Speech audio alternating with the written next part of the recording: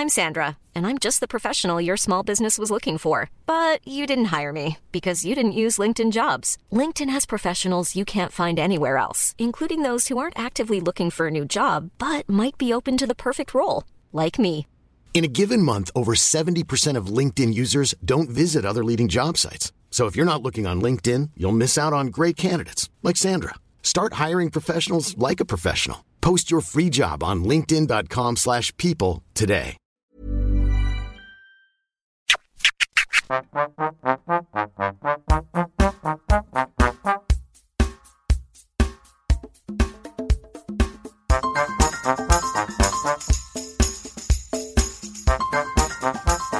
Welcome back to P.S. I Hate This Movie, a podcast where we take a realistic look into the unrealistic world of romantic comedies. I'm your host, Sarah Hunt. And my name is James Petrogallo. This is one of the worst, so buckle up. We are bringing you the very best this week. This one was extra, especially painful. Yeah. If this is your first week with us, welcome. If this is not your first week, welcome back. You are wonderful. We appreciate you. We thank you for being here with us to It's quite the affirmation you're giving. That's nice. Movies and relive these tales in painful and excruciating detail. Did you like my Dermot Mulroney impression? Yeah, that's pretty much the impression of the male prostitute in this movie. Hey, he's an escort. He is not an escort. He's an escort. No. Thank you for your reviews on Apple Podcasts. Okay, we'll get into it later. Okay. Thank you for your Patreon donations. Thank you for being yourselves. Yes, we are on Patreon. Thank you for not asking. Patreon.com/YouGotHeigold, YOUGOTHEIGLD. We talk about 90 Day Fiancé, Platzi, Make Your Own Rom-Com. Yeah, bonus episodes. Other reality television shows weird that stuff. we love. So, yeah, that's what we do. We work on that, though. Come up with like games and stuff. We're trying. Yeah. We're trying to do stuff. We give a shit. Yeah. We have a fun where it's called Platzi, where I show James movie posters that he's never seen before, and he tries to tell me what he thinks that they're about.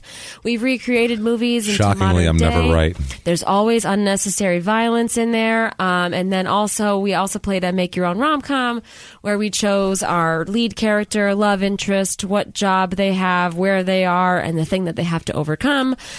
James got like Gene Hackman as the lead actor one time. It's weird. So yeah, you gotta hear it. James, I didn't do that on purpose, but he got a bad pick. Yeah. All right.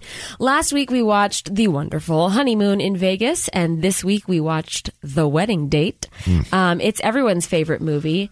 But next week, James is going to pick the movie. Yeah, I haven't decided yet. It'll be something good, though. Yeah, I'm sure it will be. Yeah, won't be romantic, I'll tell you that much. And then after that will be our bye week. Yeah, we'll be off for a week. We're doing 3 weeks on and 1 week off just so that we can pretend to be people. And then for our 50th episode, we're going to do Grease 2. Ugh, that was a miserable movie. No, it's worse than the first one. It's worse than the first one. Okay, well, is Grease 2 better or worse than Grease Live? That's a tough one. That's a toss-up. We'll get into it on episode 50. We're going to have to get into it. But again, this week we watched The Wedding Date 2005, 1 hour, 29 minutes. Probably the best part about this movie. Starring Debra Messing. Ooh, that's a better name. I think so, too. Makes her sound stronger. Debron Messing. Debron. A.K.A. D-Mess. And Dermot Mulroney. We'll call him probably Mulroons for the whole episode, because I believe we called him Mulroons in a different episode. So I'm going to call him filthy, disease-dicked male prostitute. No, he's not. That's what he is. He's a male escort, and he's wonderful. James, who's got a sexual price list. Okay, I found a very great review, and I could not pass it up. Okay. This is on IMDb. The subject is very sweet. Oh, this is very, 7 stars out of 10. Heart. by Sharon Hunt. Okay, so you gotta love everything that Sharon Hunt does, okay? Because I'm pretty sure I've been called Sharon Hunt a time or two. What do you got? Critics, Shriddicks. I loved the movie. To me, this is a great romantic comedy. It has a sweet heroine and a gorgeous man who literally is the perfect guy for her. Like critics say, it was predictable, but the movie ended exactly like I wanted it to, so I wasn't disappointed at all. I left my boyfriend in front of the TV drinking beer and watching the Super Bowl with his buddies. Hey, if men can have a fantasy world to escape into, so can I. Sometimes it's great to just go to the movies and escape into a romantic fantasy. I wish that every guy would see this movie because they could learn something about what women want from the leading man. It's really not that hard, guys. I think this movie was the perfect escape for women who don't want to watch football. Yeah, the football's Sharon! The football's not the escape. Getting away, you leaving, that's his escape. Because if you like this movie, you are awful. I assume. I can only assume you're awful if you like this movie. She has rated a lot of movies, and maybe Sharon Hunt's segment will be. What do you think her Yelp history is like right now? Oh my God! Well, she rated Charlie and the Chocolate Factory with Johnny Depp 8 out of 10. So I don't like Sharon. Sharon, I'm upset with you, and I need to discuss if your husband. Yeah. She's a married Hunt. Never mind. Sharon's a moron. It's fine. Clearly. Sharon, get it together. Might be her maiden name. Okay. You're Hunt and you're married, so. Yeah, that's true. Yeah, I don't know. Such a heathen. I took your Twitter name. Yeah, that was What more do funny. you want? I don't care. Okay, great. Shit what your name is. The IMDb description, besides that beautiful fucking poetry that Sharon wrote... Single girl anxiety, not a real thing, causes Kat Ellis to hire a male escort to pose as her boyfriend at her sister's wedding. Her plan, an attempt to dupe her ex-fiancé, who dumped her a couple years prior, proves to be her undoing. What? The first sentence should be exactly as it is. You said that's not a thing, but it should be single girl, comma, anxiety, because that should be her name. She is a single girl, and she has a ton of anxiety. Her name but should I be don't anxiety. think that it's because she's single that's why she has anxiety. If she was a dwarf, she'd be anxiety dwarf. That's what she would be. I think she has a lot of anxiety for a lot of other reasons, and it's not because she is single. No, well, she's got just issues. Yeah, she needs a lot of therapy before she gets into the single part. The single part's fine. So she's doing okay. Okay, the tagline here is "Love doesn't come cheap." Okay. Okie dokie. The fun fact is, without the credits, this movie runtime is 78 minutes. I know, it's wonderful. Beautiful. That was the best part of the movie. This movie was like a commercial for a romantic comedy. It was fine. It was fun. It was dumb. It was mind-numbing. It was awesome.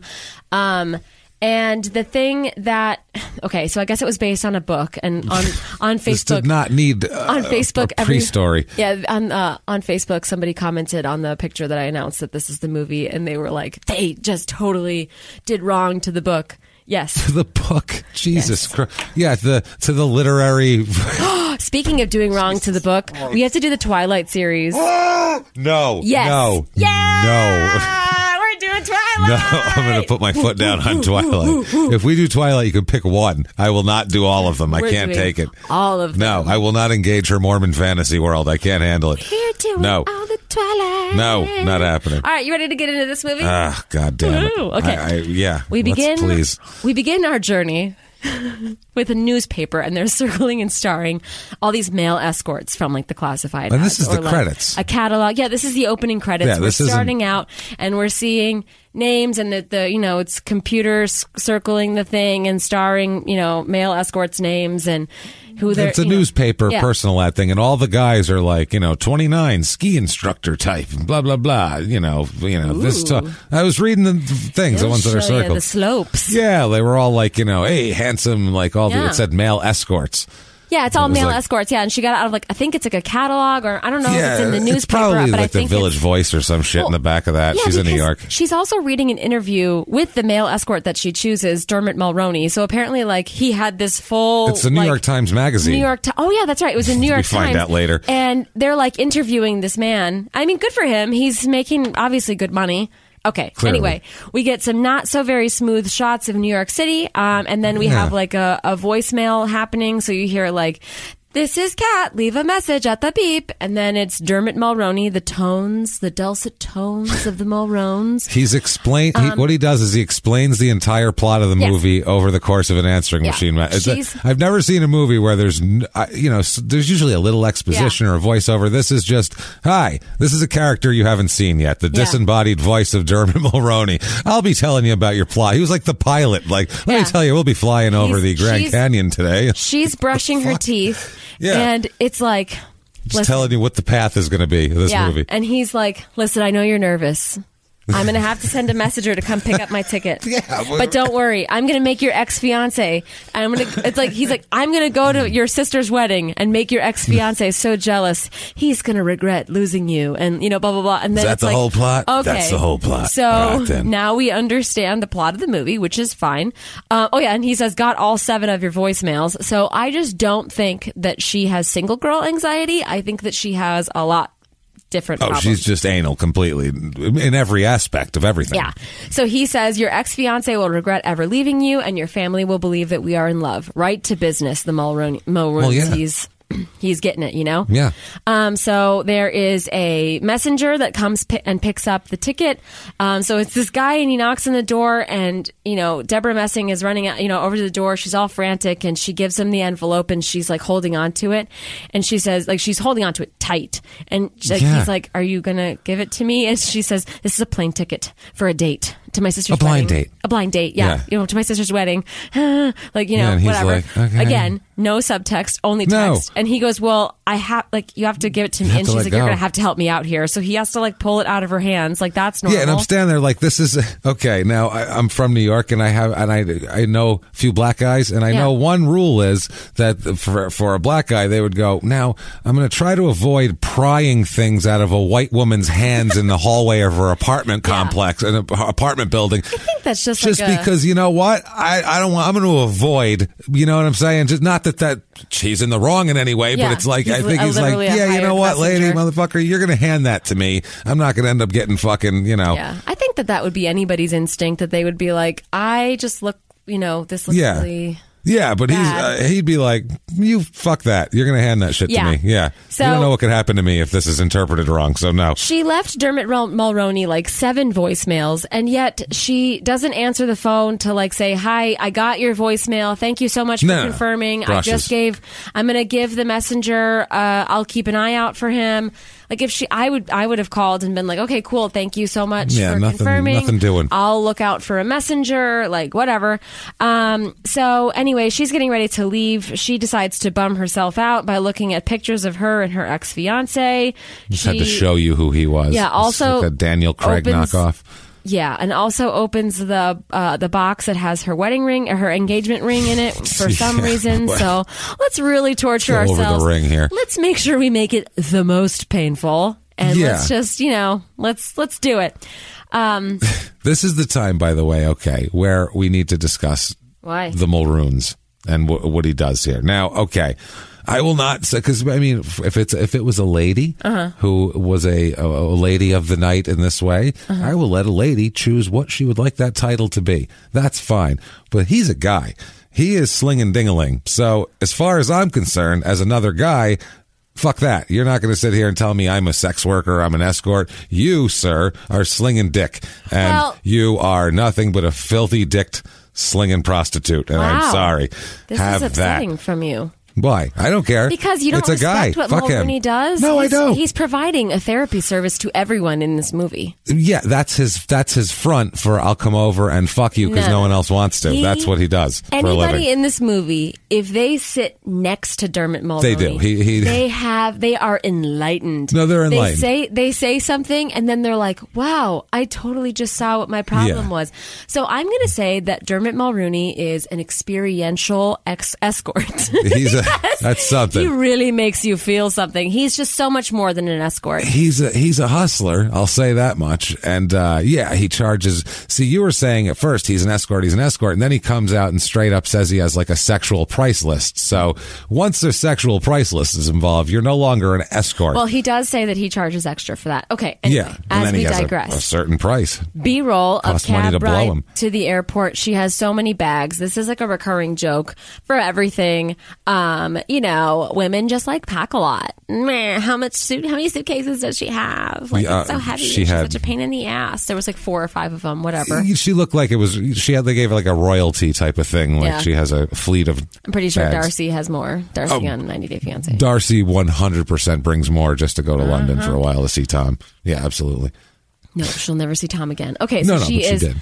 Deborah Messing is at the airport. Her flight leaves in 15 minutes. This is 2004 when they're filming this, and we all know that at that time, it did not take 15 minutes to do anything at the airport. No. Well, she worked there, so I think she could bypass things. So she works there at Virgin Atlantic, and apparently she is the only one that can solve any problems at work. The whole even airport. when she's off. The whole Virgin Atlantic Airlines cannot function without Deborah Messing, and it is obvious. We called what the fuck is his name? We called Richard Branson, and he said he didn't know. He said to ask you. Yeah, so he said, "Where's Kat?" Well, ask Kat. She's off today. Well, can you find her? Yeah, because I don't know. So because she completely handles a customer service call. Like, by the way, don't you have to be on a flight in 15 minutes? That's a big airport. She is. So it's not like. I'm sure she could get one of those carts, and they. Where was that? Was that Orlando? I almost cried because we had to take the train, and I was like, from the. I think it was Orlando. From the check-in to the gate, and then we had to, because remember we had to, the TSA pre-checked and go on our. Oh yeah, we had to do that ticket, was a mess. And then we had to go and change it at the gate, and then we had to ride a tram as well. And I was like, no, we're never gonna make it. We're never gonna get out of Florida. Kill me. We walked up. Florida. We walked up right as they were like calling our names to see if we were boarding. Yeah, we were like, hi, we're here. We're here. We swear. We swear we're coming. Okay, sorry.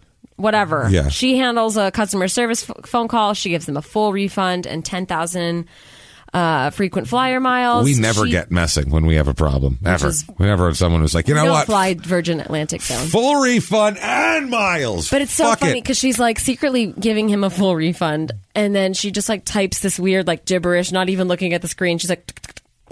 like 3 keystrokes for all of those requested full refund, things. 10,000 frequent flyer miles. Meanwhile, American Airlines has literally lost my bag, and then when I got it, there was a dead baby in it, and they still wouldn't give me anything. They still wouldn't give me. That's how shitty they are. They still wouldn't even recompense whatsoever. But these people, well. Maybe they have, because every single like movie or TV show, the gate attendant always has like to type like a full novel.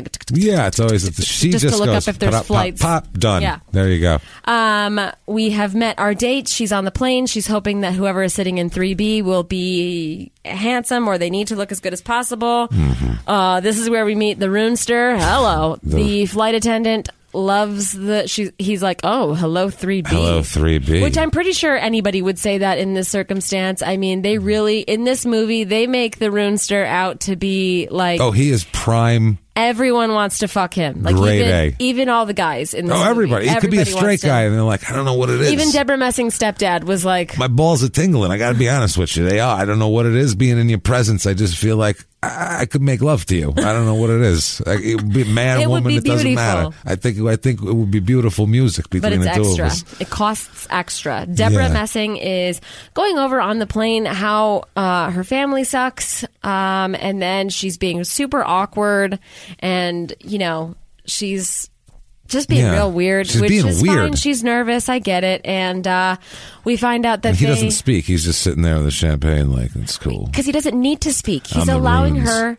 But he's allowing her to go through this experience and experience her anxiety and talk herself out of it. Yeah, that's true. Because this is where it begins. He is a calming presence.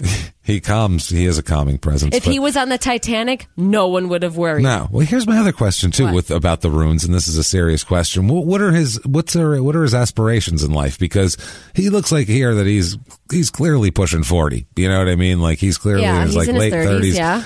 There's not a lot of prostituting time left for him where ladies are going to pay to have him on the arm as our arm candy. I think he's still handsome. He's going to be handsome, but these older ladies that pay a lot of money, they're not looking for that, though. They're looking to show that they can pull, here's a 28-year-old guy. They don't want to look at some handsome older guy. I think he's like Captain Lee, no matter what. Nah, but everybody wants him to come to dinner. I don't know if they're going to rent him for that. What if he becomes a captain of a yacht? Well, that would be different. I think he should become a captain of a yacht. I think he could be... At the helm? Yeah, he could be Captain Lee's first mate for a while, learn from the master, and then sorry, we've been watching a lot of Below Deck. Captain Lee is the best. Yeah, we've decided Captain Lee is by far the best boat captain on here. Objectively, there's no argument. Don't try, because we'll argue with you about it. Don't come at me. Nope. Okay, Deborah Messing, they're off the plane. And she is wearing like a periwinkle blue dress. The Mulroons is wearing a periwinkle blue tie. She doesn't want to be too matchy-matchy because then that looks... So it looked like they ripped a piece of the fabric for making her dress and made a tie out of it. Well, it doesn't want to look like they're trying too hard, which I understand. Which we always look like that, and we're never trying. Okay, listen, we wear black T-shirts and wear the fucking same jeans. thing. Yeah, we wear the same clothes. Yeah, except for now we start to wear like the same shoe. Yeah, now it's starting to get weird. Yeah, I don't know. That's starting to get strange when we have to like mix up the shoes. We've gotten to the point where we'll like look at each other in the car and then we're like, oh, come on. Yeah, we're like, you can't wear that jacket because I'm wearing that jacket, so you have to switch something today. Yeah, it's weird. No, you go change. Yeah. Okay. Anyway, she tries on multiple dresses. I think this is just an excuse to, I don't know, show how British the guy that works there is. I have no idea. I couldn't even understand him. He's so But was it like a bar? I don't know. Where were they? I thought it was like a hotel lobby, maybe? I have no idea where they were because there was like... She was just dipping into the bathroom while a waiter was cleaning off a table, and then she'd pop out with different clothes on. It was very weird. I didn't know what the fuck was going on there. And Mulroon's is, like I said, he's an onion, is whatever he is, because you're just like, wow. He's That's a center, some dick that costs a certain amount of money. That's what that is. Well, I don't even think that you can boil him down to that. I think that he is a nice... he's like a good sauce. Really? First you put the oil and then the pepper in, and you let that kind of do its thing. Is he smart though? And then I can't tell if he... Yeah, because he's like a life coach. He knows everything. But isn't he like... I also think he could be like a Forrest Gump in this movie, where I don't think he's very bright. But are you enjoying the experience? No, not at all. I'm not at all enjoying it. But you're enjoying it. My point is that when they talk to him, he doesn't speak back. Like Forrest Gump he's doesn't. Just listening. That's what Sharon wants everybody. But I to think just because he's kind of low cog and he doesn't have any. No, he's very high cog. I don't think he has it. Then he just spouts out like some cliche, like life is like a box of chocolates. He's got big cog energy. It's the same thing that he does. But he says he'll spit out like life is like a box of chocolates, like a cliche. None of his shit is like even pertain. Profound. It's not. It's just like something beautiful. My mama told. All he leaves out is my mama said. That's the only thing he leaves out. That's it. Otherwise, he's Forrest Gump. No, he's got big cog energy. It's fine. He's Gump that can lay down some fucking pipe once in a while. That's all. I don't think Gump was a pipe layer. That's the problem for Gump. Gumping and pumping. He's gumping and pumping. Gumping and pumping, baby. That's ping pong and fucking. That's what that is. You do some ping pong and then whoever loses is, I don't know, they have to do all the work. I don't know. Well, whoever loses and has to have sex with Dermot Mulroney, if we're living in this movie, is a very lucky person. I guess so. Very lucky. Very lucky. Yeah. And nothing wrong with Dermot Mulroney. I'm sure he's a lovely man. I want him to have his own radio show like Delilah, 99.9 KEZ. I want him to have some advice for everybody. I feel like he's like... Hello. Is that you? Is that you? Of course it's you. I know it's you. I feel like he's like prototype McConaughey. Like, I feel like McConaughey looked at him and was like, you know what? I could take that. I could take that. All right. I could take that piece of romantic comedy pie away from him in a few years. I feel like he saw this movie in like 2002 and he's like, that's going to be me. I want him to have a radio show and I want people to call in and I want them to say like, I'll do whatever. And Mulroon's here. Life is like a box of chocolates. Let me tell you something about what my mama said. I mean, shit. They told me not to say that. He's always real, never phony. Get your life, love, and happiness advice from Dermot Mulroney. From the Mulroons. On 99.9 Pooh Jazz. Pooh Jazz. I don't like this. I'm Pooh Jazz. I'm disturbed by this movie. So she says that she's not sure if she can handle the party. We have been prepped for the fact that this is going to be a crazy weekend, okay? So he's like, on the plane, he says, I know you didn't want to take that earlier flight. That's okay. You don't have to. It's fine that we have to rush to all the parties and everything now. I know you wanted to get settled before the party, but I appreciate you being flexible. Like, you know what I mean? Like, it was just... It's like silly. It does this like silly expository language all the time. Yeah. And I love it because this movie is so dumb that like, I want them to do that. I want them to feed me. Yeah. Feed me your horse shit. Yeah. Okay. They feed you that horse shit, but they don't feed you horse shit of like, why are her parents English, but neither of the kids are British. There's a lot of things they don't tell you in this movie that's very strange. So he says you can never be too sure of anything. So that's why James says that he's like a Forrest Gump or like, shit his mama said. What is that? That's all it is. Just shit my mama said. What was that baseball player? My mama said. What's that baseball player that always says stuff like that? Yogi Berra. Yeah. Yogi Berra. Yeah. It's Mulrooney's Yogi Berra-isms. He's just like, you can never be too sure of anything. So basically just isolate all the audio. If you're feeling like shit, just isolate all the audio of Mulroney and you're going to fucking feel better about your life. Yeah, it's like 12 lines of kind of like a reinforcing affirmation of yourself. All those like memes that you see a bunch of like millennial white girls posting where it's like, know your worth and then add some interest. Yeah, that would be. Add some tax. Yeah. That's the shit that you get. Be a boss babe. Okay. Well, I don't know if he'd go there, but no, he wouldn't. He's smart enough to know not to fall for a multi-level marketing scheme. I was going to say, I don't know if he'd try to get you involved in multi-level marketing. Get on the Dermot Mulroney downline. Some chick you went to high school with. They put their coats away, and she just gives him the $6,000 fee. In cash, and she's like, count it, it's all there. And this is for his escort services. He goes over, she's all embarrassed about this, but yet she's like, let's go to the coat room. I'll exchange cash in like a big envelope. Big fat envelope. And then, while you just run down like the menu of things. What am I allowed to do? Can I finger your butthole? Is that extra? What do we do here? He will cover expenses, and if you want to get intimate, that costs extra. Yeah. She says that she finds sex for money morally repugnant, and then she's like, no offense. Yeah. I mean, no disrespect, but hey, but still, I don't know. You keep your dirty dick in your pants, is what I'm saying right now. I know it's got saws on it and things that I shouldn't want to get involved with. We meet Mom, more expository language. I kind of thought that this movie was a lot like Deep Blue Sea, where they have every new character that you meet, you get more like expository. She's like, so yeah, they get I a know little more. that you've left no room for jet lag, so I really need you to be on it because tomorrow we do this, and then the day after we do this, and then there's the rehearsal dinner. Her mom gives like a 5-day schedule of wedding events of like, we do this tomorrow, then of course there's this tomorrow morning, and then this the next day, and then obviously I'm like, what the fuck are these people doing? How much are they spending on this wedding and all the events? They Everybody's were definitely, in fancy it looked like clothes. a royal wedding. Oh, good God, yeah. It was ridiculous. They had hats. Yeah, they had hats. The sister that's getting married is Amy Adams, everybody's favorite. Everyone's always saying, in this whole movie, you need to understand this. So she has been wronged by, Deborah Messing has been wronged by her ex-fiance. Yeah. And no one, and I mean literally no one, doesn't mention that she's been wronged, including at the mom's toast. The mom's toast to the bride and groom to be, she says at the beginning, the pre-wedding events, we always thought that we would marry Kat off first, and you all know how that went down. And it was like, Jesus, Ma. Yeah, she got left. Now she's a miserable twat. You can see her right there. Hi, Kat. How you doing, sweetheart? Oh, hi, Nick. How are you? Look at the Mulroons. You look at him. Hey, look at this, a handsome guy. And then, always real, never phony. Yeah, she's real broken up about the fiance. Dermot Mulroney.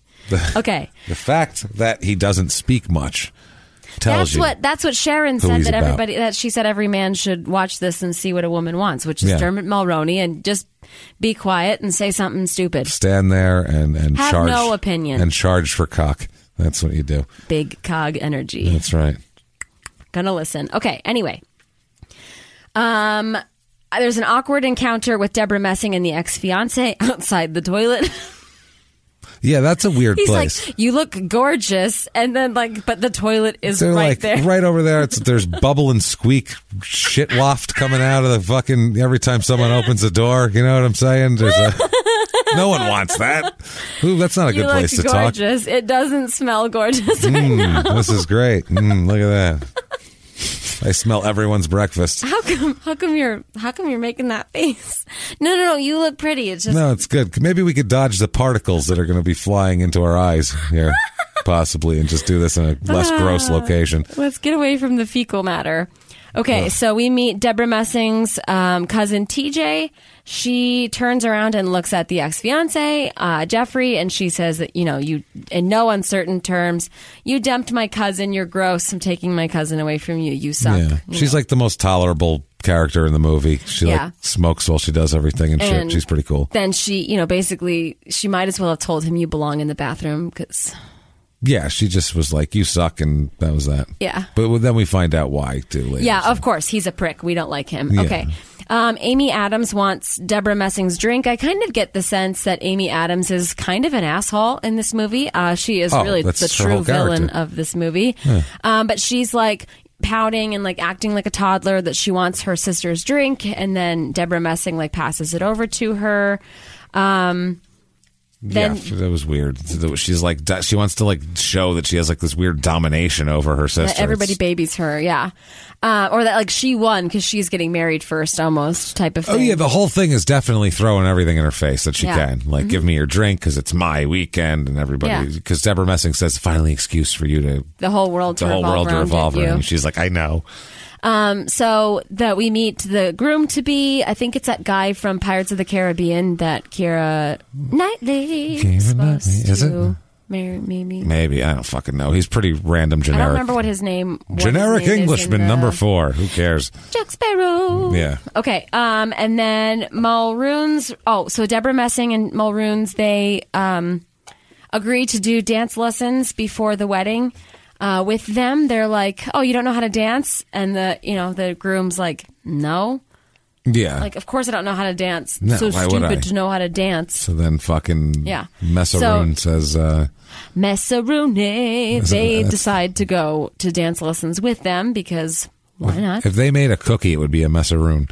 Oh, I like that. If the couples that came up with a special cookie and marketed it themselves. We're not telling you what to do, Deborah Messing and Dermot Mulroney. But you could make a messaroon, and I think it would be delicious. No coconut, please. I hate coconut. Yeah, so please anything no else, coconut. I'm good with. Yeah. If it could be like a shortbread type of thing, I would really enjoy that. Yeah. Maybe like a... We'll discuss cookies later. Remember E.L. Fudge? If you could possibly make it something along the lines of that. Those were good. Yeah, so I would E.L. like Fudge. those. Okay. Yeah. Mulroon's finds Deborah Messing's ex-fiance, and he's talking about that the girl that he loves is with somebody else, and then the camera pans over to Deborah Messing and Amy Adams, and so we kind of get the sense here that he is, jealous and wants his ex-fiance back. Yeah.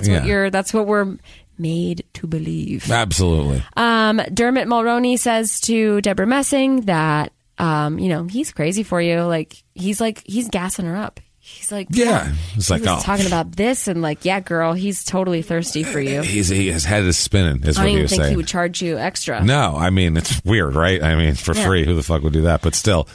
Mulroney would. He's an enigma. Well, they bring their luggage to mom and dad's house. Again, this is where we find out that, Deborah Messing just has so much luggage. And they're allowed to share a room. It seems to be her old bedroom. And this is where I started asking. It's got her Air Supply poster in the this closet. is where I started asking, okay, so she lives in New York now, and she doesn't have an accent. Do we ever learn, like, because her mom kind of has an accent, and then her mom has like a snotty rich person accent, like, come here, darling. Well, she's like just a lady. She's one of the professors from Legally Blonde. Yeah, and she's fancy accent. One of those. Yeah, it's a fancy accent. Come to the fundraiser, love. Like, she's that kind of accent to the New York people. Yeah, so I don't know, because like the Amy Adams doesn't, but it seems like they grew up in London. I don't know. Yeah, because the stepdad says later that he met Deborah Messing when she was just a little girl. Okay, and so the father, Deborah Messing's stepfather is her little sister's real father. That's how that works. So seems like, I guess, they all moved, the three of them, Amy Adams, the mother and the father, all moved to London after Amy Adams was an adult, to where she was old enough to not develop a British accent. But then why would Deborah Messing's room have an Air Supply poster? That's my point. Something that she liked when she was a kid. 83, it said. Tour 83. So she was there in 83, which was when she was like a young teenager, which would make her sister small. So Amy Adams fucking grew up in London and has no British accent whatsoever. To speak of. None. And she was there from the time she was at at least a small baby, which would mean she would be extremely British, and she is fucking not. So this movie, holes in your shit all over it. I'm sorry. I've had it with this movie. We should stop right now because I think we just blew the whole plot apart. Yeah. Thank you very much, everybody. It's been very fun. No, we have to talk all about Dermot Mulroney. Shit, it was worth the shot. But damn it. It was not worth the shot. I just blew the whole thing. I'm sorry. Amy Adams, either they were like, listen. Yeah, we have a lot of questions. You're not good at accents. What we'd like to discuss with you is there's a lot of questions. Has Amy Adams ever done a British accent in a movie? I don't know. Figure that out, everybody. If she has. Why? Because I want to know why she didn't use one in this movie. So anyway, as they're like getting settled in her childhood bedroom, they are like oddly interviewing each other. Yeah. And he's like, "Oh, so I thought you said that you've never seen me." Because he sees she brought the article with her. She's got it ripped out, the magazine New York article. Times article. And I was like, what are you doing? She's just looking over it. It doesn't have pictures on it. It's not like it's like all crinkled, like she's been reading it. And so she's like jerking off in it. She's asking him questions like, why did you say this? But he's like, oh, I thought you'd never heard of me before. That's what it said in your voicemail. And it was, okay. Yeah. Like, it is weird that I have the interview, but you made a public interview. Of course I'm going to read it. Either way, I gave you $6,000. This isn't about, what are we talking about? And I might give you extra. Yeah, remember? What's extra? So, what are we talking about here? Like, what are we talking about? Our moral responsibility, whether we're honest with each other? I paid $6,000 to ask you these questions. Yeah, right? You flew all the way over here for it. Well, fuck out of here. No. Anyway, so... No respect for the Mulroons. She is brushing her teeth again. Good dental health. That's good. Yeah. Brushing her teeth, and she's on her tiptoes, and he asks her, are you always on the tip of your toes because you're a ballerina or from a lifetime of walking on eggshells? He is a therapist. She says it's from a lifetime of walking on eggshells, and she just closes the door and she said, says, what? I never did ballet. Pow. And you know why? Because he hit a nerve. Boom. Boom, pow, eggshells. Boom, pow, maroon nerve. Maroon and nerve. This fucking movie is the worst. The best is what he means to say. Okay. It's so bad. So Dermot Mulroney starts taking his shirt off, and then he takes his underwear off while walking. In the middle of walking, he uses one hand to like pull rip down his underwear one down. side down, and then the other side. In one motion, he takes his underwear off, gets into the shower, and turns the water on, all in one motion. Oh, and don't forget, does sing Air Supply. He's singing Air Supply. I'm all out of love. I'm all out of love. He's like he turns into like Southern Stallone at one point when he's singing. That's what he sounds like. I'm all out of love. I'm all out of love. I'm all out of love. I'm so lost without you. It was bad, but I mean, in one motion, he's already singing. The water's not acclimated. The whole thing's a fucking mess. What if he started singing like a song and it was like the lyrics were so powerful and it just hit her, and then he hit another Mulroon nerve? Boom! Boom! Pow! I want to. By the way, I want to clarify something here. What? What my disrespect of Mulroons and his profession. Yeah, I don't agree with it. It doesn't transfer over genders. I will say that. Whatever a woman's doing, that's fine, because I respect the fact that whatever she's selling is worth something. We'll put it that way. Okay, so you're saying that Mulroons How dare is he stand there and say that your dick is worth something? Your dick is worth nothing, Mulroons. It's not. There's so many dicks out there, and any woman can go acquire one at any fucking moment in time. Your dick is, don't sit there and say, my dick is worth something. No, it's not. How fucking dare you, arrogant twat. No. Whereas a woman, I'm like, well, yeah, I'm surprised you give it away to anybody for free. I'm surprised you let anybody have it for free, because you don't have to. Feminist icon. I'm just saying, it's shocking. Men should be thanking women every day, because they really, I agree somehow with you. We've gotten to the transaction where we just get that. That's crazy. It's fucking amazing and goodly of you. Thank you. We must say thank you, ladies. But for a guy to go out there and be like, what I have is worth money to you, a woman. No.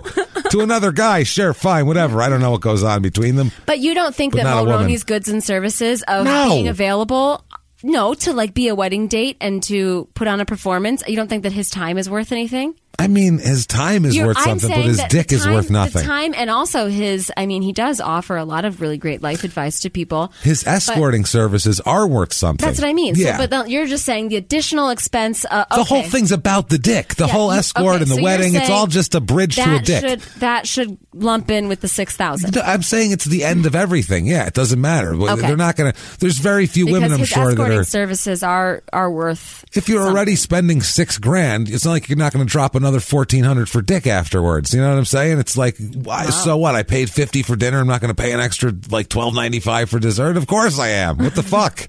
I'm already in for a penny, in for a pound. Lay that dick on me, Mulroons. That's what I'm talking about. Everybody's doing that probably. He's laying dick all over up and down the East Coast. Now he's internationally laying pipe. This is ridiculous. He's got an empire, is what I'm saying. And I'm tired of it. All based on his... No, he doesn't have this job anymore. Mulroona dick? That's my point. He doesn't have this job anymore. I'm sorry. I just wanted to clarify that this is a man-on-man thing. She says... Man-to-man, not man-on-man. That sounds worse when we're dealing with a prostitute. Okay. But you know what I'm saying. Okay. Are you done now? Yes. Okay. Deborah Messing is sitting on her Jazzy John, and she is basically...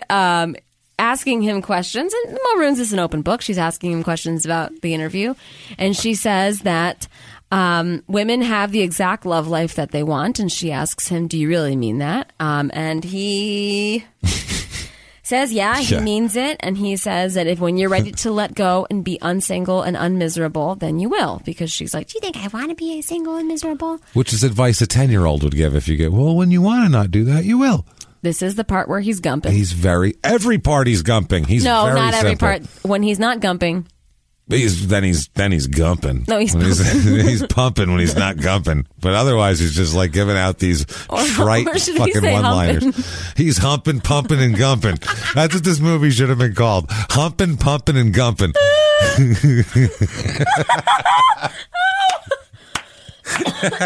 That's the movie. Why not call it that? I inhaled too hard. Instead, they do wedding date just to have buzzwords. They should have put baby in the wedding baby date. They should have. They almost called it something borrowed. Oh, Christ, no. But it should have been humping, pumping, and gumping, baby. The Mulroons lays down the dick. That's the subtitle. Colon, the Mulroons lays down the dick. Oh, jeez. Okay. Pipe laying across the Atlantic. Across the pond, pipe laying. It's the subtitle of it. Oh, God. I got the gump, pump, and hump. The gump, pump, and hump. Okay. It's a classic. They're getting ready for bed. And she's building this weird fortress. She just had his dick right in her face for free. Yeah, she was reading the article. I will say. And I think that's how he gets people to pay extra. Yeah. Because he's showing off the merchandise. I mean, it's like a butcher shop hanging like a prosciutto in the window. You know what I mean? You see that, you go, hey, look at that. You know? That looks pretty good. And then you go inside and maybe you buy some more stuff. I think he was just hanging it in the window like an imported ham. Just letting it fly from there, right? That's not an imported. Well, technically it was. It's over in England, so he came from America. Technically it was imported over there. Oh, I don't like you today. Okay. So she says, how did Jeffrey sound? He said he sounded tormented. That's the ex, by the way. Yeah, Jeffrey is the ex-fiance. And the Mulroon says he sounded tormented. Yeah, it's so tormented. Empty. Aching. Aching. He's saying all the right things. Yeah. And he's basically like Batman, the way that he talks. It's very profound. He's a man of few words. He's really boiled it down. And he wears a utility belt. So if you add all those things together. He looks you right in the eyes. And it doesn't matter what you're wearing. And you're like, whoa. That's what he said about the tie. Yeah. Let me tell you something. She's like, we can't be too matchy. And if you look someone in the eye, they don't notice what you're wearing. I do. No, they do notice what you're Number wearing. one, please do not make eye contact with me. And then number two, I definitely notice what you're wearing. As you walked up to them, they took in the whole picture. Yeah. It's not like you popped into their face with hard eye contact. They have no time to look down. You know what, though? We've never tried that. Maybe. Yeah. Hi. You don't have to have pants on, I guess, at that point. Although if you pop in someone's face like that, you should probably have pants on. Unless they're paying you extra for it. We've always avoided eye contact, but maybe if you just engage. I'm going to get, that's from now on. You aggressively engage in eye contact. Yep. Anyone trying to be friendly, they're getting a very aggressive eye contact. I don't want them to notice what I'm wearing. So they're like, Jesus. Just make aggressive eye contact. Maybe they'll stop bothering me then. That'd be so uncomfortable. Yeah. Like, whoa, she makes eye contact from jump. Yeah, she makes hard eye contact. I'm jumping and gumping. Jumping, gumping, and fucking humping away. Humping and pumping. Okay. But a guy would be like, she must want to bang me if a chick gave eye contact, whereas a woman would be like, oh my God, I need to call security. It's a much different fucking reaction. I don't know, whereas guys are like, I can fuck this broad. Look at her. She looks crazy enough to fuck me. Okay. So she says, tormented how? Like seeing me with someone else, bothers him, or he regrets throwing away our life together. Who cares, yeah. DMS? And he was like, I don't know. No, he was just dead sleeping because he didn't. Oh, yeah, that's right. He fell asleep because who cares? Because that's what the moment called for, okay? She would have stayed up all night asking questions and analyzing and blah, blah, blah. But he just decided, no, I'm going to go to sleep and I'm going to let her deal with this. I'm going to let her confront this emotion. His physical... He's a fucking therapist. You're right. His physical actions gave the message, bitch, please. That was basically like... Yeah. And it works. That's what he needed to do for her. And then she was like, bitch, please, yeah. I do need to stop. Mm-hmm. It worked. I should stop asking myself these questions, and I should also go to bed. I should go to bed. Yeah, this is better. Okay. Penis. And then she was thinking about his dick because she kept... Imported ham. His big swinging imported ham. Gross. Okay. They're playing cricket now the next day. Deborah Messing with a tiny cricket bat. She's really embarrassing herself, dumping cold water all over herself because her ex-fiance is pitching. And I was like, ma'am. Anyway, so I don't know, by the way, I don't know if this was like an actual cricket or if this was like the badminton to tennis version of cricket, because it was like he wasn't like bouncing it. It was a tiny bat. And they were using it wasn't a cricket bat. It was like a cricket bat, but miniature. It was like they give away at like Bat Day. On cricket. I have a cricket bat. And I've done episodes on cricket. I've seen a cricket bat. They're not tiny. This thing was like a foot long and tiny. It looked dangerous to use this thing to hit. I don't know what this was. I have no idea. They were doing smaller than something. A T-ball bat. It was very tiny. It did look like a children's T-ball. Yeah. But yeah, so she's spilling cold water on herself. She hits the ball. She gets tagged out. And then she whispers in Mulroon's ear to strike out and lose the game. Not a chance. I would have told him to aim. I would have been like, you need to aim for his head. Yeah, what was she trying to give her ex confidence? Yeah, what was that about? Yeah, like, lose. Fuck so that guy. He feels better about it. Like, what are you talking about? Like, he left her at the altar. What are you talking about? Fuck out of here. Yeah. Crank it, baby. Hit that thing out. Yeah. That's what Mulroon's did, and he knocked it out of the park. It really pissed off Jeffrey because he just seems like a really competitive Neanderthal type dude. And she's like, "What?" Deborah Messing's like, "What the fuck are you doing?" And he's like, "Trust me." And you did trust him. Yeah. In that moment. She didn't even... Yeah. She's full of anxiety, and she just completely, relaxed and was like, that's all it takes. I do. Trust me. That's it. Trust me. That's it. Now, I think... That's the gumpin', I think. And that's not how... Cricket, too, that you don't just swing away like baseball and try to hit it really far, because otherwise I'm thinking that this is a different game. It has to be, because otherwise it would be... We just have a baseball player go over there and be the greatest cricket player in the history of the world in 2 seconds, basically. She is getting ready for the bachelorette party. It is golf-themed. Dermot Mulroney is driving her to the bar for them to go bar hopping. Deborah Messing on the road seems very intrigued by the escort industry. By the way, why is he driving? Does he know where he's going? No. He's never driven in London before. Half grew up there, but he's driving. Yeah. Anyway, it's fine. So she's very intrigued by the escort industry. She's, asking him a lot of questions, and she says, do you ever find yourself attracted to clients? She's very interested and intrigued, and then also skeptical about Dermot Mulroney's. I think she thinks of him like a weird psychic or a palm reader or something like that, because she acts very skeptical about it. Yeah, and she keeps calling him the Yoda of escorts. She's dealt with many. It's not a complicated transaction. He lays some dick down and they throw money at him. It's pretty fucking. It's literally the most simple transaction ever. Yeah, because he's you just need to be whatever the client needs you to be, needs you to do, and it's all about reading people, whatever.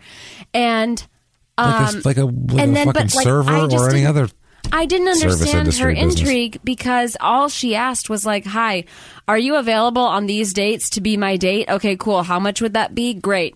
I'll have cash for you." Yeah, but then it's like she's filming a documentary or something later on. Do you think he reports all of his taxes? That's the thing. No, he's not. He's definitely not reporting the dick cash. The New York Times, the New York Teams. He can report the escort cash, but he can't report the extra dick cash because that's not even legal. He's got to report that. But then he's got expenses too, so I think he's got good write-offs. So I think he's going to do all right in the end. Okay. That's not bad. It's for like 5 days. So if he does this 2-3 times a month, this guy's rolling in it. I'm just worried about, I don't want him to evade his taxes. Well, I don't either. That's the thing. I picture this guy, 45 years old, not looking so great. Nobody's ringing. The phone's not ringing. He's in tax troubles. You know, I don't know, man. I feel for the Mulroons. I think it's about the end of the road for him. Great. No, I think he's always going to look great. I'm pretty sure he still looks great. No. Yeah, I'm pretty sure he still looks great. No, he probably looks 70. No, he doesn't. He looks pretty wrinkly in this movie. He's got bad... Anyway... too much sun for the Mulroons. He tells her to close her eyes, and he like leans into her, and she looks terrified. Oh yeah. Because he's like, "Close your eyes." It looks like he was like, "Your eyes." Yeah, I'm gonna jam my thumb in you. Is what it looked like. He told her. I'm not gonna kiss you. That's what he said. I'm not gonna kiss you. He is gonna be so sorry that he lost you. You're wonderful. Like he's wonderful. Yeah. It's weird because he's like. And then she goes, "Wow, you're worth every penny." I'd have been like, "Hi, this is day 2. You haven't like, stop being weird." Like, I don't even know why she was being weird in the first place. But I don't understand this character. There is no backstory. Normally in these movies, to know what's wrong with these people, every time there's a fucking lead character, there's like a voiceover. There's showing her in like middle school, getting like somebody stealing their boyfriend, and so you know what kind of gal she is. Yeah. This is just like. They try to get all the exposition out of the way by the fact that she's brushing her teeth in an anal retentive way, and he's telling her to chill out on a voicemail. Yeah. And he tells her a lot, you need to let go of the past. Which, okay, for Deborah Messing, I would say that this is a $6,000 therapy session. Pretty much, yeah. And I think that she would have benefited from just going to therapy and working out her demons. Yeah. And then... She found being comfortable enough and secure enough to go to her sister's wedding solo. That would have been the healthy thing to do. But see, this is a romantic comedy. The ex-fiance thing was from like 2 years ago. It's getting sad now at this point. Yeah, in a romantic comedy, nothing is healthy. Everything that everybody does. She's young and she's pretty. Oh yeah, she's fine. She's like 29 or some shit in the movie. She's fine. She's totally fine. She looks very pretty. Her skin looks great. She dresses nice. Like, she would have no problem. D-Mess is doing fine. Yeah. She's going to find somebody eventually here. So I felt sad that she felt like she had to hire somebody.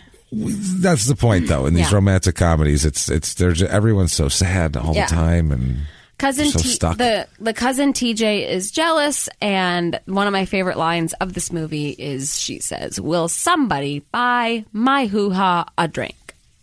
Okay, it's funny. She's funny. Yeah. Okay, anyway. They just put dirty lines. There's the bachelorette English accent, and they're like, "Look at that comedy." The bachelorette party is golf themed, so they start off at the one, and it's the first hole. You know, we get to. I don't know. I hope it's only 9. I would. Jesus. 18 would be that. Die. That's a. The bachelor party is very sad. It's just the two of them. It's just Jeffrey and the groom to be, Ed. Old Ed. And they are. Jeffrey's the ex once again, in case you forgot. Yeah, sorry if you can't. I don't know what's going on. Yeah.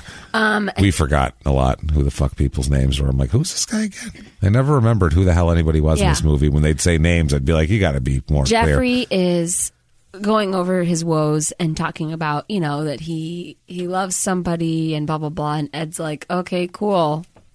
Like, this is my bachelor party. Kind of my day. Yeah. Here. You know, we going to like do some, I don't know. Yeah. What are we doing here? You go to the strip club or what's shaking here, fucking Jeffrey? There's like a stripper. There's like strippers that come out and they're dancing, and everybody even looks like Ed looks inconvenienced by. Oh, come on! And Mulroons is there, and he's showing up because he is, you know, invited to the bachelor party. Obviously, clearly he's got to invite him. Who wouldn't invite him? I mean, they're polite. And then I like how Jeffrey's like, look at him talking about Mulroons. Yeah, and he's like, I hate him. All American, thinking he owns the place, and it was says 4 words. Yeah. He literally comes in real unassuming like and sits there. He's like, I'll get a scotch. And then he just sits there and sips it and doles out one-liner advice like he doesn't own shit. When he first met Jeffrey at that party, at the party at the beginning, he like goes outside and he talks to Jeffrey and he's like, wedding parties, they're always like, but he's like all fucking profound with a stranger. I was like, sir. Never met him before. What the hell was his line with that? Wedding parties, they're fucking supposed to be like this, but they're always like this. And it was like, yeah, really, it's really like, no shit. It was something really obvious that you'd be like, yeah, what? And stupid? Yeah. Like, if I just met somebody and they said that at a wedding, I'd be like... Here he goes, gumping. Okay, and I'd be walking around the other side of the building. Mm-hmm. Nice to meet you, asshole. I'm not talking to this fucking guy. The girls are at... they're at their next bar. It's the 7th bar, and Deborah Messing sees that the bartender is an ex-boyfriend of hers. From, like, high school or some Woody, shit. Yeah. And she's like, Woody? And he goes, not yet, but it's getting there. And they ha, ha, ha, ha, ha. Amy Adams comes up, and she says, did you know that she broke up with you because you had funky breath? And then she's giggling because she's super drunk. Yeah. And this is when we start to understand that Amy Adams is kind of a turd. She's the villain of the movie. She's, completely... And Deborah Messing's like, sorry, she's drunk. And then she's like, I didn't, like, hurt you or anything, right? And he's like, yeah, you did. Like, you know, that was terrible of you. And she's... Yeah, I'm learning a lot about myself this trip. Learning I'm an asshole. I'm having a spiritual journey. It's great. But then anyway, so she is talking to Amy Adams at the bar, and Amy Adams says that I can't do this. I can't get married tomorrow. And she's like being really weird. Yeah. And remember, Jeffrey was also being weird at the bachelor party. Yeah, everybody's maybe those two things go together. Possibly. Good God, I hope so. So it'll be almost over if they tell us. Yeah, she says that she should not be allowed to get married. Amy Adams' because of how she treated him. And the mess is like, what? Yeah. When she doesn't answer. Ed is drunk, and he's upset that Deborah Messing's ex-fiance, Jeffrey, wanted him to sleep with a stripper. Dermot Mulroney says that he did the right thing. A man in love doesn't need a hooker. A man in love, from my experience, I found a man in love doesn't want a prostitute. That's what he said. It's like, but that's not profound. Yeah. And then... If you love your wife, you don't want to bang some other broad. Yeah, that's true, you stupid... What are we talking about? Ed says to Dermot Mulroney, he's like, how do you know so much about so much? Yeah. They really prop Dermot Mulroney up to be said the 5 most words. Wise. Yeah. And he is very wise. It's nothing more wise than an average senior quote in a yearbook. Literally nothing more than that anybody would know. That is what, maybe they did like a senior yearbook quote generator. That's what it was. That's how they wrote. And then they wrote he even says, when he's toasting to the girls, when he's leaving them for their bachelorette party, he's like, to the men that lost you, and the men that'll never have you, and to the men that have never met you, whatever. Yeah, and all the girls are like, he's the cock in the hen house. Yuck. Like, what? It's so. That's what I don't get too. But all the cousins want to fuck Dermot Mulroney. They all want to fuck them. They're asking about his cock at one point. It's very strange. But they're staring at him like he's a thing of meat. Yeah, they're definitely looking at him like Dermeat. Yeah, he's Dermeat Mulroney. They're like, look at him. He's like a giant cheesesteak. That's what he looks like. He's an imported ham. He's an imported ham, and I'm going to have a slice, a large one. Disgusting. Yeah. I don't want any Mulroon. Okay. Ugh. So he says, how do you know so much about so much? And Dermot Mulroney says, I'm a hooker. And, Ed just thinks it's the funniest thing in the whole world. They do this joke a lot where the stepdad asks Deborah Messing, like, where did you find him? And she goes, the yellow pages. Yeah, they tell the truth, and then they go, that's hilarious. Every romantic comedy does that, too. Everyone does that. Such a trope of those. So as they're leaving the bachelorette party in a limo, Deborah Messing hits up the ATM, obviously, because she wants to get some, because everybody's been talking up. They've been horning her up. They're like, he's fucking hot. He's great. He's a Parma ham. Yeah, as I'm telling you, import his ham right now. But she's at the ATM, and she puts the money directly from the ATM right into her mouth. Yeah, And I was like, she would definitely have coronavirus. Yeah, we were like, oh, no, don't do that. Don't put money in your mouth. Good Lord. yuck. That was one of the grossest. Besides the fact that she had sex with a male prostitute. That's the second grossest thing that happened in this movie. I saw her put the money in her mouth, and then whenever I turned over and I looked at James, and his face was the crinkle face.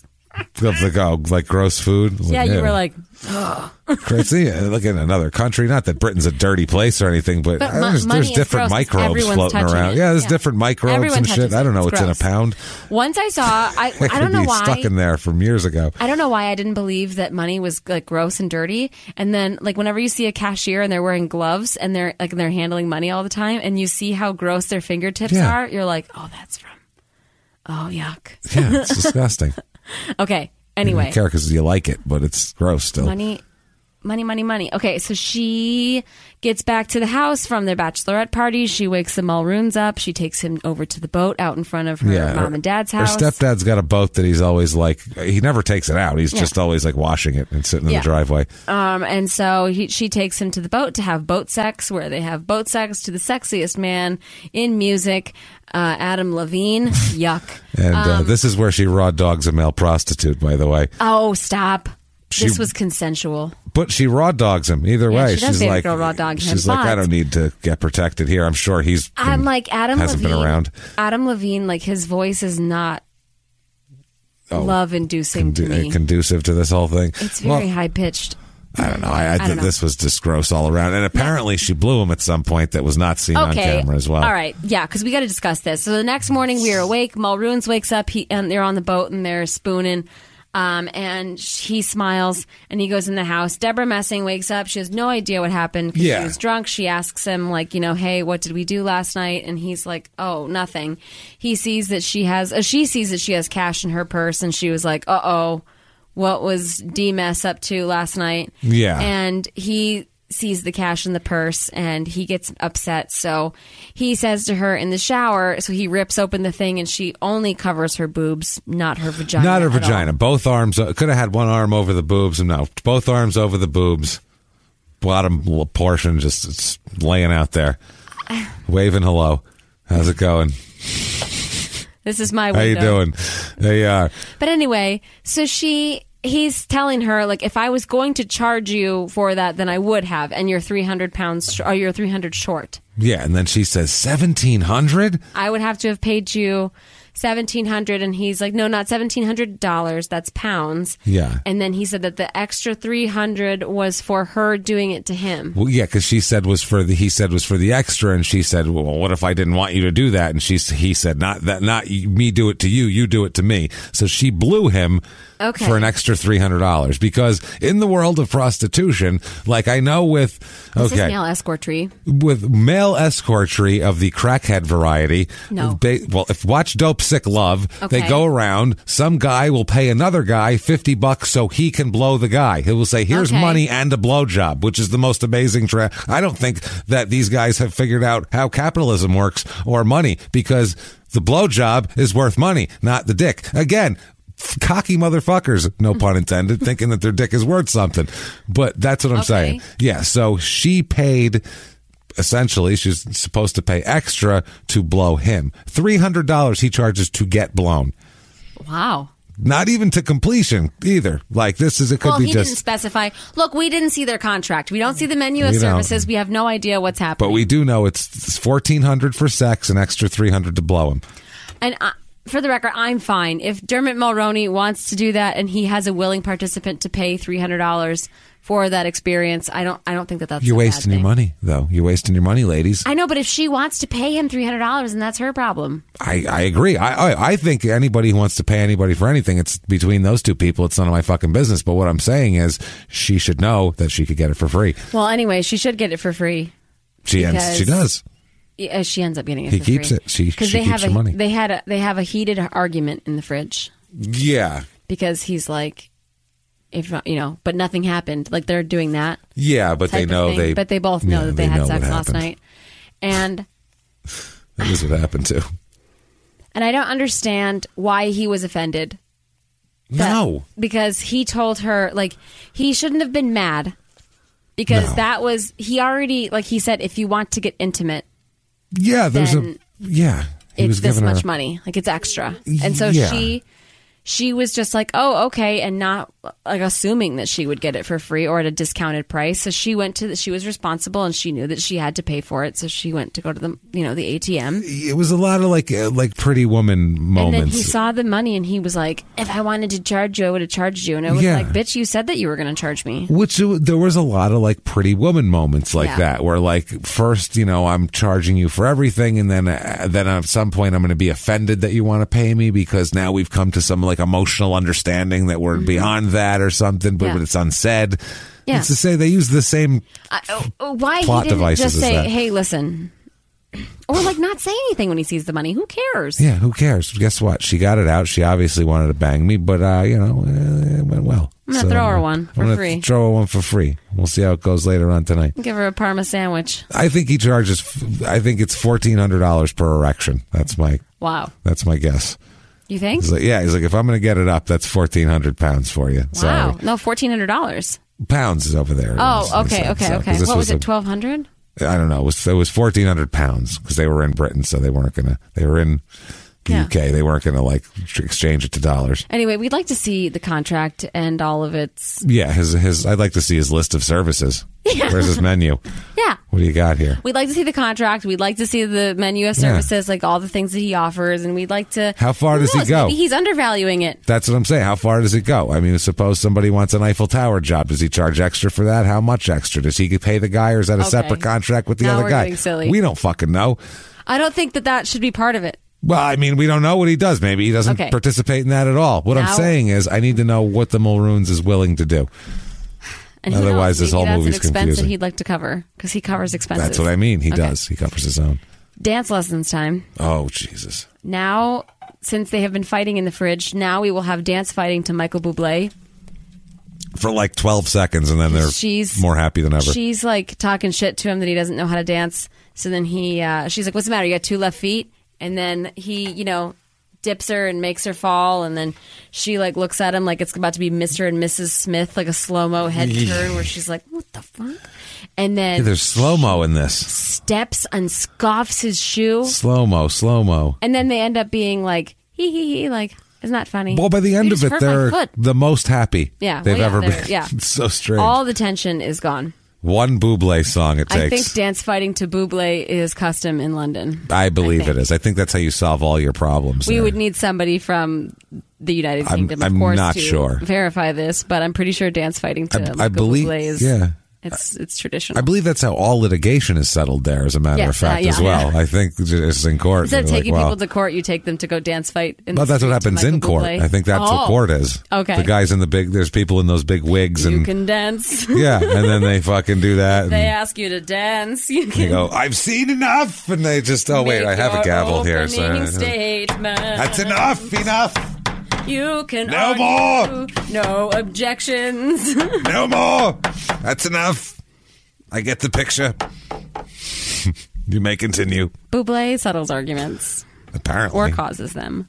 Don't know. Well, it depends. Okay. So we heard earlier that he normally doesn't say yes to weddings. Normally he says yes to funerals. So she asks him, like, so you never really say yes to weddings. So why did you pick me? And he says, there was something in your voice. Was it desperation? Sounded and like... the 7 voicemails that you left me, and I bet I could charge this chick $6,000 to go for 3 days and hang out in England. Yeah. On her dime. Yeah. Maybe that's he what was just taking advantage of her. Yeah, he knew she was desperate. So she says to him, you know what pisses me off? I have been spilling my guts to you all weekend, and I don't know a thing about you.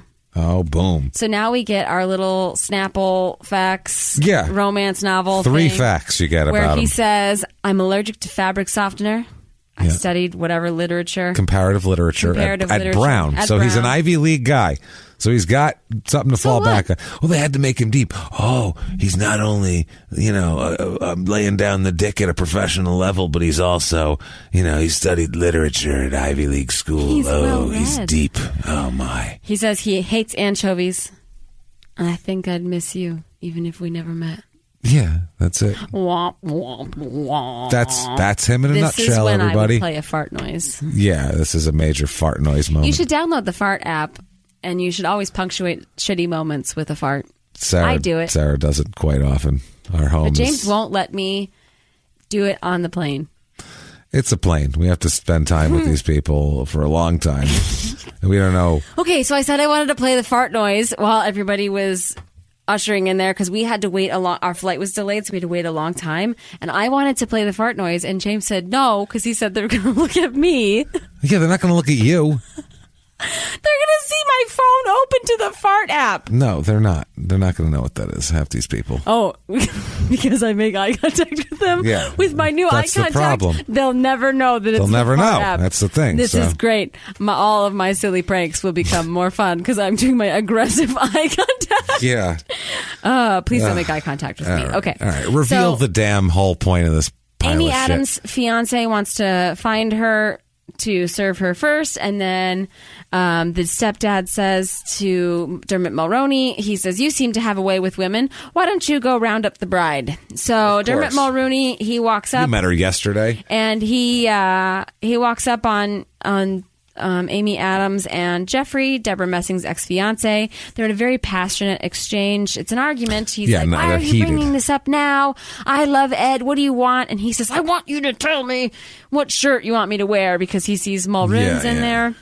To the rehearsal dinner. So he runs away. So Jeffrey runs away, and then Dermot Mulroney goes outside and he stands next to Amy Adams, and he's just ready and available to listen. Yeah, he's just like, "Hey, I'm here." And he just like turns around. He walks in there and he looks toward the water. Just, folds his arms and he's just looking out at the water. And she's like, "Why did you come?" He's like, "Well, your dad wanted me to see if you're okay." Shoulder to cry on, pipe to lay. I'm here for you, baby. Gumping, humping, and pumping. It's pumping, humping, and gumping. Okay. So anyway, so he's ready to listen. So she starts to go in on this whole thing with him, like, it all started. And anyway, Deborah Messing's ex-fiance goes to her to tell her, to Deborah Messing to tell her something. So he's going to reveal what happened. And Dermot Mulroney walks up, looking flawless and concerned. Oh, of course. He's always concerned. So she's in the middle of talking to him, and Deborah Messing runs over to Dermot Mulroney because, of course, you would. He looks very vulnerable, very concerned right now.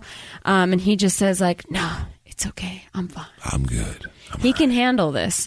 The dad is having a conversation with Mulrone's, and he says this, and Dermot Mulroney, so the dad offers him an anchovy, curled up on a toothpick, and Mulroon says, "This may not make sense to you, sir, but I'd like to date your daughter." And the dad says, "I thought you already were." And Dermot Mulroney, I did not get the point of that exchange either. Well, so the dad was talking about... No, I get it, but it was unnecessary. He fell in love with her immediately, and then Dermot Mulroney realized that, not only does he love her, but hearing all these stories about her, he really does love her. So he's like, "I'd like to ask," because he's a gentleman, the Mulroney. Yeah, he's a gentle hooker. Oh, he's a male hooker. No, he's an onion. He's a mooker. No. Yes, he is. Dermot Mulroney. Mulroney. Yep. That's okay, something. so he... How many of those onions involve his cock? That's what I'd like to know. How many of those layers have a cock under it when you peel it? I think it's every other. Peel, cock. Oh, look at that. He went to brown. Yeah. Oh, another cock. Okay. Hope he doesn't like anchovies, and here's some cock. All right, I get you now. Now I see what's happening. Rehearsal dinner. A boring story about Tony P. Pants is happening. Deborah Messing gets up. The ex-fiance gets up. And then Mulroon's gets up and he follows them. Deborah Messing says, so Jeffrey starts in a wine cellar looking for bottles of wine. Jeffrey's trying to say to her all this stuff blah, blah, blah. And it sounds like he's saying when you mess up and then you really love somebody and da, da, da, da. So Deborah Messing says, "I'm just sick of you and me and our whole story," type of thing. Don't worry about it. And so we start to see okay, she's accepted herself. Yeah. She's accepted. Hey, it's over between us. She loves Dermot Mulroney now, and this is good. But then the ex-fiance hits her with, "I slept with your sister," or ruh-roh. He says that's why he broke up with her. It was happening 2 years ago. They shagged and shagged and shagged until they both knew that it was wrong. And then her and Ed got together, and, Jeffrey is Ed's best friend. But then after that, it's never happened. Yeah. And then he says, after Ed proposed to her, I realized I was in love with her.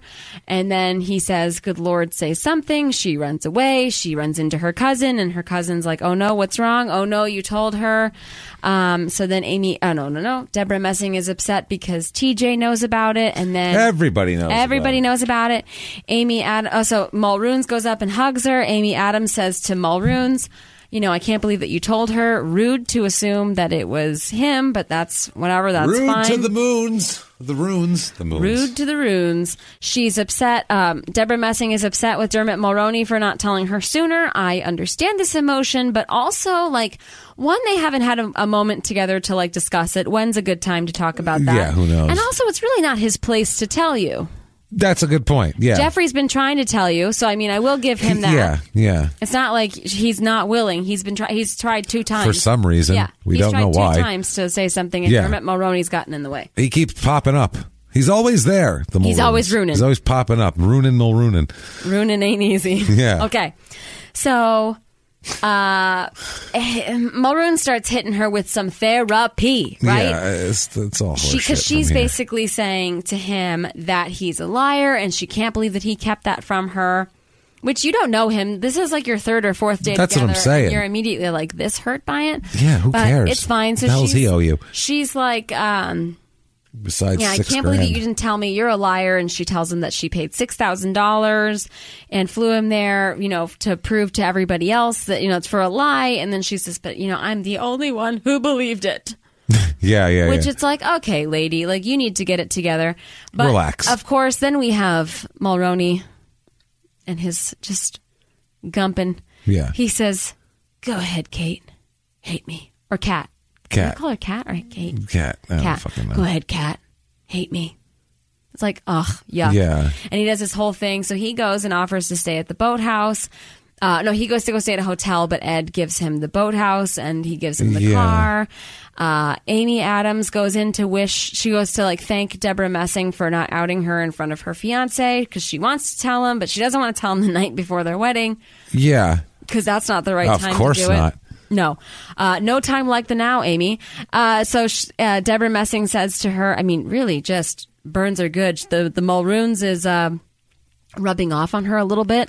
She says, no, you're right. You should wait. He's rubbing off on her, all right. That way, when he hears that you repeatedly screwed his best friend, he won't feel like his whole world is ending and blah, blah, blah. Yeah. Really a devastating blow to the Aimster. Go, Debs. Levels her. Yeah, she levels her. Mulroons tries to get the next flight out, but he can't. And then, it's wedding day time. Dad finds Deborah Messing sitting outside on a step, and he asks her, why did you let him go? She says it's complicated. And it's really complicated, Dad. Okay.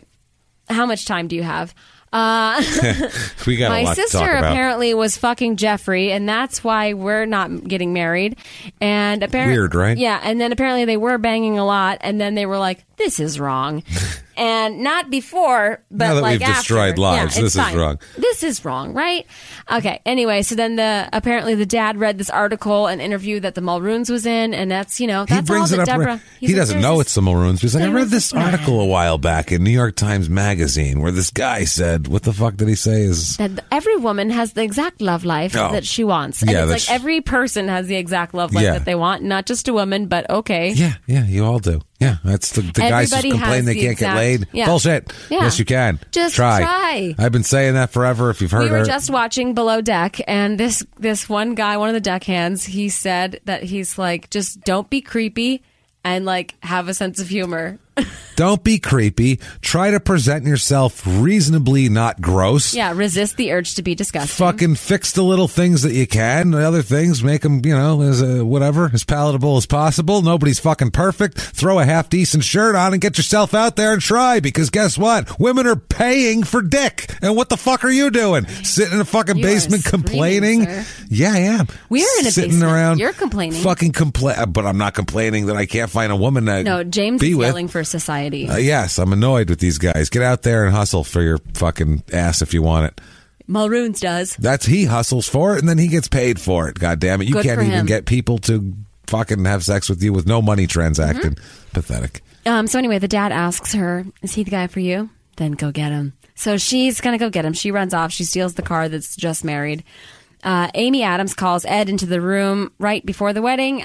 Great timing. She lets him know that she has been having sex with Jeffrey, and it was right before they started dating, and Ed says, I always knew that you were seeing somebody before me, but I didn't know that it was Jeffrey. And actually, this was a really nice thing. Ed was like, does Kat know? And then he was mad at Jeffrey for doing that to Kat. Because, like, I mean, she wasn't cheating on him with Jeffrey, but... That part of it was like, he's chasing his friend because you hurt your fiance. Comedy. It was so stupid. So Deborah Messing runs to the boathouse. There's an envelope that says Kat on it. It's a full refund, not even prorated. That's how nice of a guy Mulroon's is. Not even expenses taken out or anything like that. Full $6,000. It's all there. Yeah, he's a man of the people for the people. I suppose he'll fuck the people. Well, for a price. For a price. Ed is very upset about the news. He's chasing Jeffrey through the cemetery. Yeah, it's just so stupid. And then he's chasing him down the road. And it's kind of like a little bit, comical. They might as well just put the Benny Hill music on. Here's Mulroon's. He comes up. He's driving in the car, and he rescues Ed from chasing down Jeffrey. He says, he's halfway to France by now. Like, don't even worry about him anymore. Then they park at like a make-out point for a while. No, it was just in the road. But the way he pulled, like, it was like overlooking a view. It was totally like they were going to start jerking each other off. Yeah, it but was you're like, still like in the road, inconveniencing people. So drive, turn around, drive. What are you doing? So anyway, two dudes, move. I want a buddy comedy with Mulroon's and Ed. Yeah, that would be good. But this is where I wrote down that being in Mulroon's presence is enlightening. I think we could all use a session with him because Ed says that he has epiphanies. That she's always been on a pedestal to him, and he goes, ever since I put her there. Yeah. Like, oh wow, like just being in your presence is making me realize a lot about myself. He did nothing to prompt this wisdom, by the way. No, he's just being quiet and listening. Mulroon's talks Ed into going back and getting married to Amy Adams, which is fine because she wasn't really technically cheating on Ed. She just lied to him about who she was seeing before they got married. And he's like, go have the best makeup sex. Great, yeah. Whatever. Because it was a running joke that they'd never been in a fight. Also, if it's a toxic situation, like maybe... Yeah. Whatever. It's fine. This could get very layered. And they get married. Mulroon steps in as the best man because Jeffrey's still running through a field somewhere. Yeah, of course. And you know what? So he became the best. So he runs into Deborah Messing and he's like, hey, let's, I'd rather fight with you than make love with anybody else. Boom. And Mulroon nerve. And then she's like, where are you going? And he goes, I'm the best man. I'm the best. Why wouldn't he just pull one of the other ushers over to be the best man? These are presumably people he knows rather than this guy. Okay, but James, go with me on this. Maybe that's why he doesn't always say yes to weddings. Because he thinks that he is the best man. Well, but like maybe he doesn't say yes to weddings unless he's like convinced that he can step in as the best man. I think you might have a point. I think because he knows he doesn't want to ever. He's enlightened. Well, he doesn't want to ever like lie to the public. No. I think is what it is. So if he goes to a wedding, and he's in the audience just hanging out, and you would know someone that whoever is the best man is not really the best man. He's objectively not the best man who's there. So clearly that's the problem. He's like, well, I won't be a party to this. If I come there. The best man will be me because clearly I am the best. Yeah. Man. Anyone else getting paid for their dick? No. Best man. Right here. Thank you. I will have a toast ready later on this evening. And it will be beautiful. It's going to be gorgeous, let me tell you something. It will be beautiful. How's he going to do a best man toast? He knows nothing about this person. He just met him. No, he knows all about them. They've talked for 7 minutes. No, he knows all about them. Jesus. So after the wedding, the cousin TJ learns, it says like they're all dancing and it's you can dance if they ask you to dance. They're Michael doing Bublé. The Animal House fucking. They're doing like after the wedding, ... TJ learned how Woody got his nickname.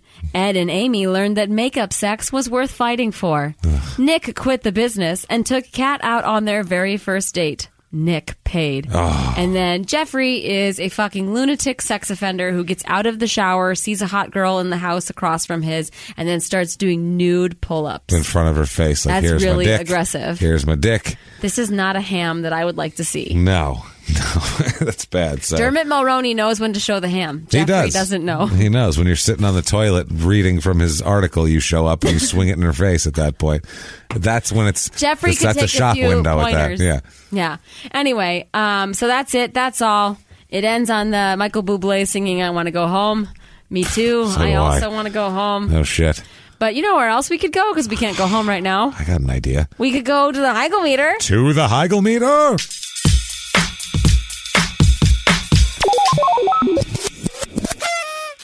The Heigl meter is our unit of measurement. It is our rating system. We rate our movies on a scale of 1 Heigl to 5 Heigls. 5 Heigls being the worst movie you've ever seen. Most punishing one, not that bad. James went first last week, so this week I will give this movie negative 89 Heigls. Wow, you loved it. No, because this movie is hysterical for all the wrong reasons. I love it. Dermot Mulroney, I really wish that you, and I hope that you will take our advice. Therapy sessions on the radio. Just do it. Like, just do it. I just want you to do that. I want love, life, and happiness advice. I want him to take phone calls. I want him to, like, talk us all down. We already have a name for the show. Yeah, what is it?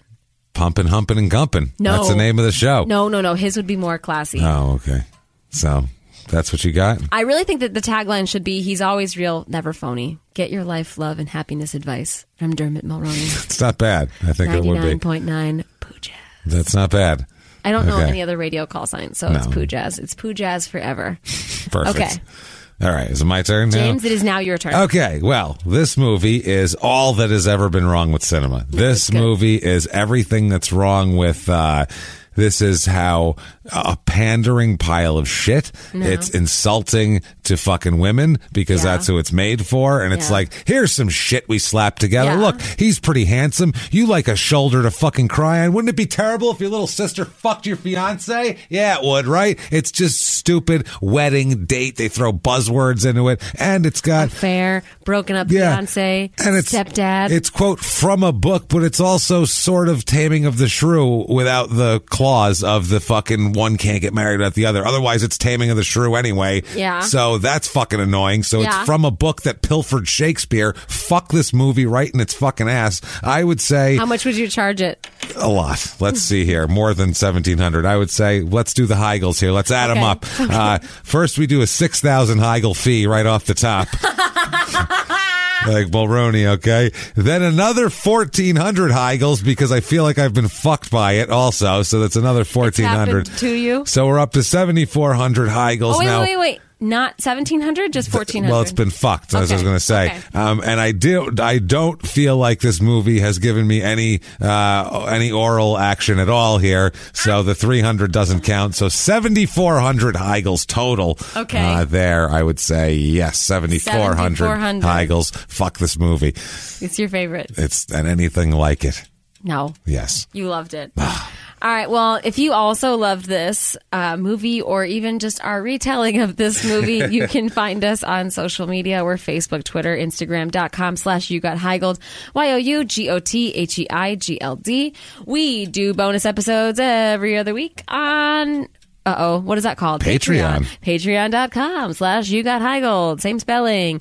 We talk 90 Day Fiance. We do Fuck, Marry, Kill for that. It's always pretty funny because we like to pick difficult ones. Make fun of reality shows, and we talk about weird movie games that we have, and it's fun. We have a good time, trust us. Yeah, we have a good time. Yeah. Whether or not you do is up to you. Okay, Patreon.com/YouGotHeigled. Our PayPal is YouGotHeigled@gmail.com. So also if you want to email us, that's that as well. Yeah.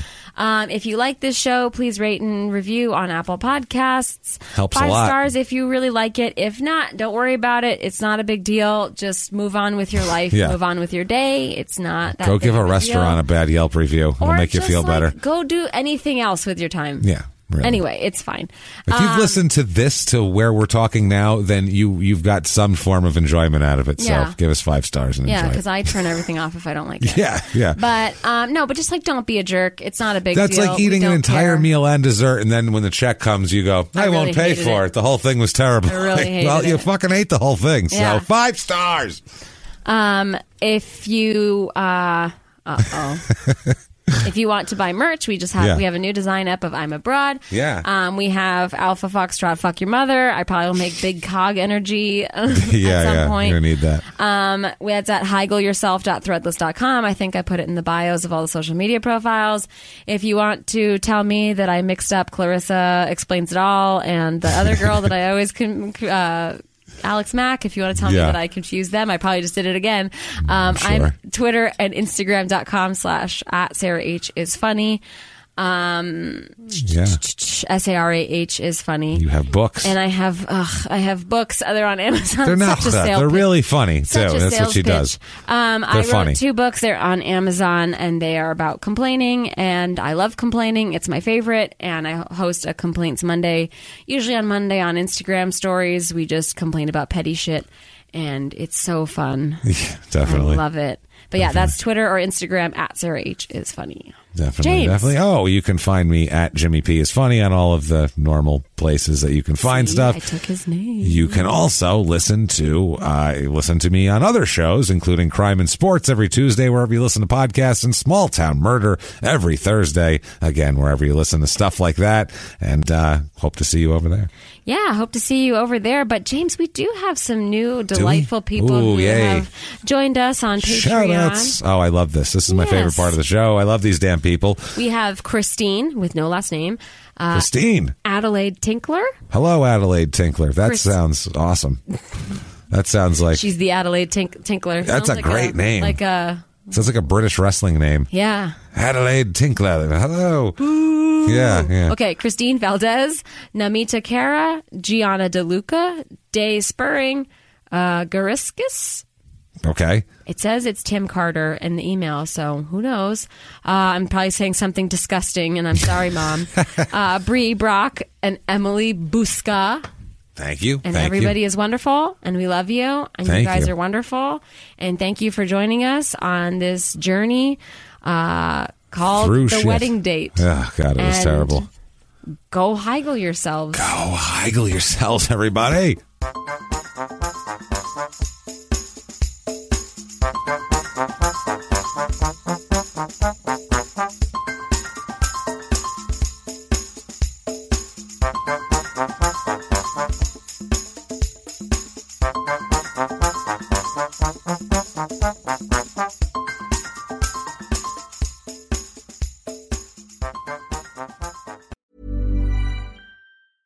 Even when we're on a budget, we still deserve nice things. Quince is a place to scoop up stunning high-end goods for 50 to 80% less than similar brands. They have buttery soft cashmere sweaters starting at $50, luxurious Italian leather bags, and so much more. Plus, Quince only works with factories that use safe, ethical, and responsible manufacturing. Get the high-end goods you'll love without the high price tag with Quince. Go to quince.com/style for free shipping and 365-day returns.